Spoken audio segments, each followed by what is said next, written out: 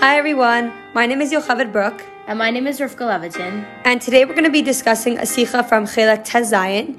And in honor of Shvat, which is this upcoming Wednesday, we're actually going to be learning a Sicha that was said on Shvat by the Rebbe, in which he discusses lessons that we can learn from the life of the Frierdiker Rebbe. The whole point of a yahrzeit is to reflect on the Baal HaHilula's life and to learn from his Avaida.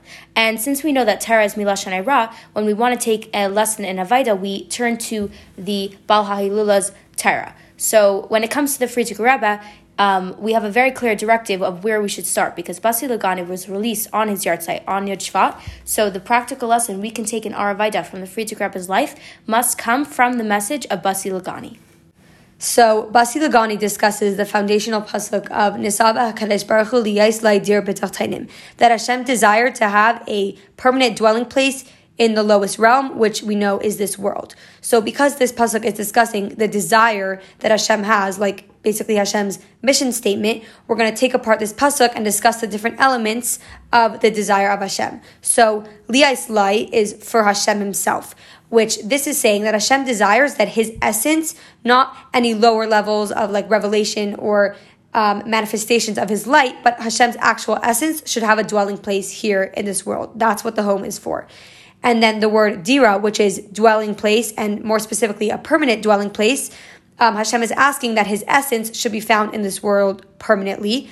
And in the word bitach tainim, which is the lowest realm, Hashem is saying that his home can be found specifically here in the lowest realm. He doesn't want it in the higher realms of Shemayim, but in order to properly fulfill Hashem's desire, his home for his essence should be found in this world.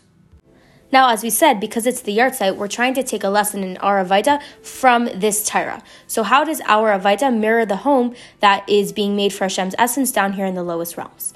From the words liyais lai, that it's for Hashem's essence, we learn we can't have ulterior motives. Even a righteous motive like, I want to be closer to Hashem, I want to be spiritual and lofty. If we're not doing our Avaida purely for Hashem's will to be fulfilled, then it just simply won't work. Why? Because as we see from Dira, our Avaida will be fluctuating. It's not going to be permanent, because if it's based on our personal understanding and reason or passion or intellect, the second that goes away or that changes, then the Avaida too will change. So what Hashem wants is that we do our Avaida purely for Him. Why? Then our Avaida can be permanent, because Hashem's will always remains. And if we're doing it for Hashem's will, our will to do Hashem's Ratzain will never change. B'tach Tainim teaches us that where do we have to focus our attention? It's on down-to-earth things like Torah and mitzvahs and relationships with other Jews that are world-centered, that happen down here. Because if we're trying to fulfill Hashem's desire, what Hashem desires is that our Avaida be done down here. If it's about us, we don't understand why be involved in the lowly world. But at the end of the day, Hashem's goals doesn't change, and His desire is for us to be involved down here, so that's where we need to focus our attentions.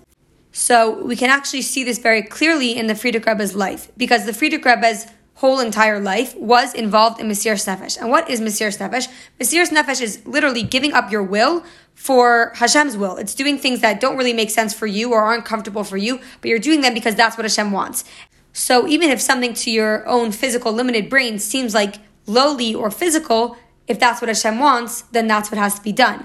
And because we know that Hashem wants this dira to be permanent, Mesiras Nefesh is the perfect way to go about that, because Mesiras Nefesh is the expression of the essence of your neshama. It's something that doesn't change. It's not something that makes sense. So therefore, it's not like when it doesn't make sense, you don't do it. It's because it always doesn't make sense, and it's so lofty and beyond seichel that it's permanent and it never changes.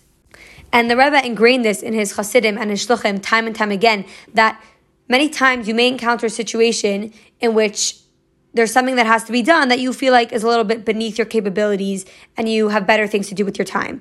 But that's actually your Yeshua speaking. That's your ego telling you, this is kind of a waste of my time. That's not what has to be done. But sometimes you have to look objectively at the situation and see what has to be done and not what you think you have to do. Now, this isn't just some nice idea. We see it very practically played out in what the Frierdiker Rebbe involved himself in his day-to-day life. And there were 3 specific areas, all very practical realms of Yiddishkeit, which might sound surprising. It's not like, delving into Chassidus or Hispanis or any of these spiritual lofty pursuits. It was very much down to earth, making Yiddishkeit a reality in this world. First of all, we see it with the fact that he was organizing groups constantly to study halacha. He wanted Bachrim to gain smicha and then to go out to different communities and paskin basic halacha, because the Friedrich Rebbe knows that at the end of the day, if we're not sticking to the basic Dalet Amos of halacha, we're not going to survive. The second thing he focused on was sending shluchim. As we know, this was the new chiddush of the Friedrich Rebbe, to send shluchim, and what he wanted them to do was just to make, again, popular basic mitzvahs, that we should keep them on a basic level. And then the third thing he focused on was chinuch for children. Now that could sound very lowly. Children are not learning on the levels that the Friedrich Rebbe was learning, but the Friedrich Rebbe understood that he has to delegate teachers, he has to create curriculums so that even children who are learning on a lower level should be inundated with a basic Torah lifestyle and education. So if these things weren't the most lofty pursuits, why did the Friedrich Rebbe pursue them at all? Because it wasn't about the Friedrich Rebbe becoming holier. It wasn't about having a name of being this holy mystical scholar that does all these holy mystical things. The Friedrich Rebbe's mission was purely to do what Hashem needed and what Hashem wanted. And that was making sure that Jews were doing basic mitzvahs, making sure that young children were receiving the proper chinuch, making sure that there were rabbis and bachrim and shluchim that were able to paskin halacha. It was not about the bigger picture of what the world would see the Friedrich Rebbe doing. It was purely the Friedrich Rebbe was focused on what Hashem wanted to be done in this world. But what do we learn from this for nowadays, when we don't have to be fighting for our lives or have Mesiras Nefesh to do Torah and mitzvahs?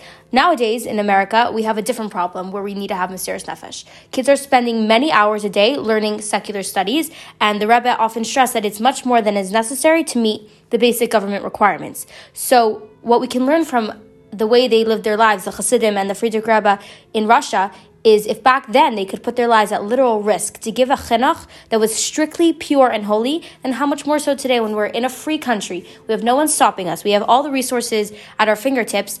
A huge focus for us should be on making sure that we're giving our kids a chinuch that's al taras hakodesh, and the main focus and what they should understand is the priority in life is strictly Hashem, Torah, and mitzvahs. And so there's a well-known story of the Chassid, Rabbi Yochanan Gordon, who was living in Russia at the time when the Friedrich Rebbe had already arrived in America. And the Friedrich Rebbe sent him a message saying that there's raging fires in Russia. It was very dangerous at the time, and he should come with his family to America.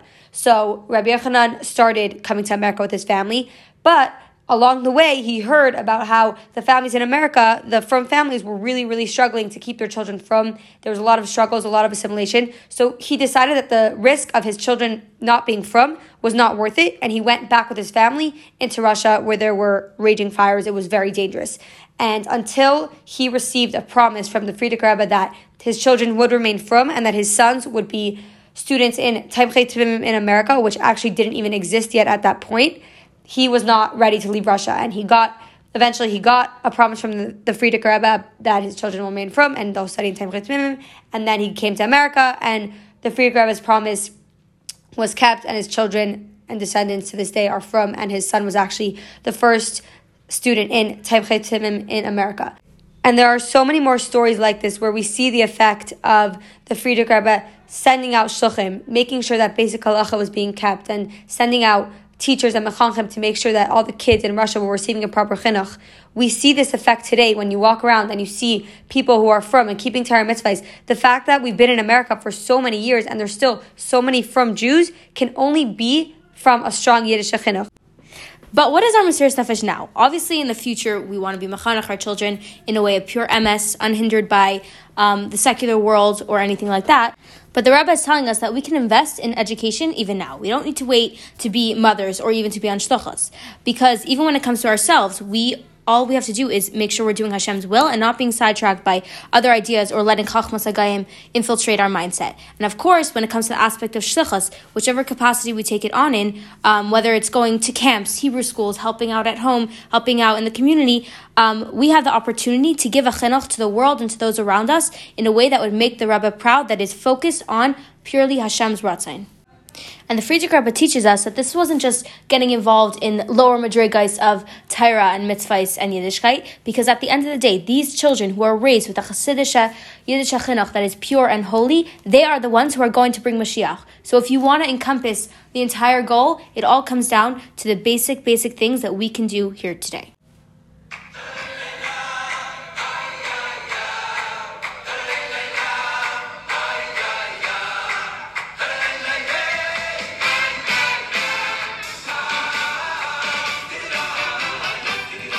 A good Yantiv, everyone. May we all be Zaycha to bring the words of Basi Lagani to fruition, making this world a permanent dwelling place, a dear B'tach Tainim, so we can celebrate Yud Shvat together with the Frierdiker Rebbe, together with our Rebbe, and together with Mashiach Tzidkenu B'karev Mamish. Amen.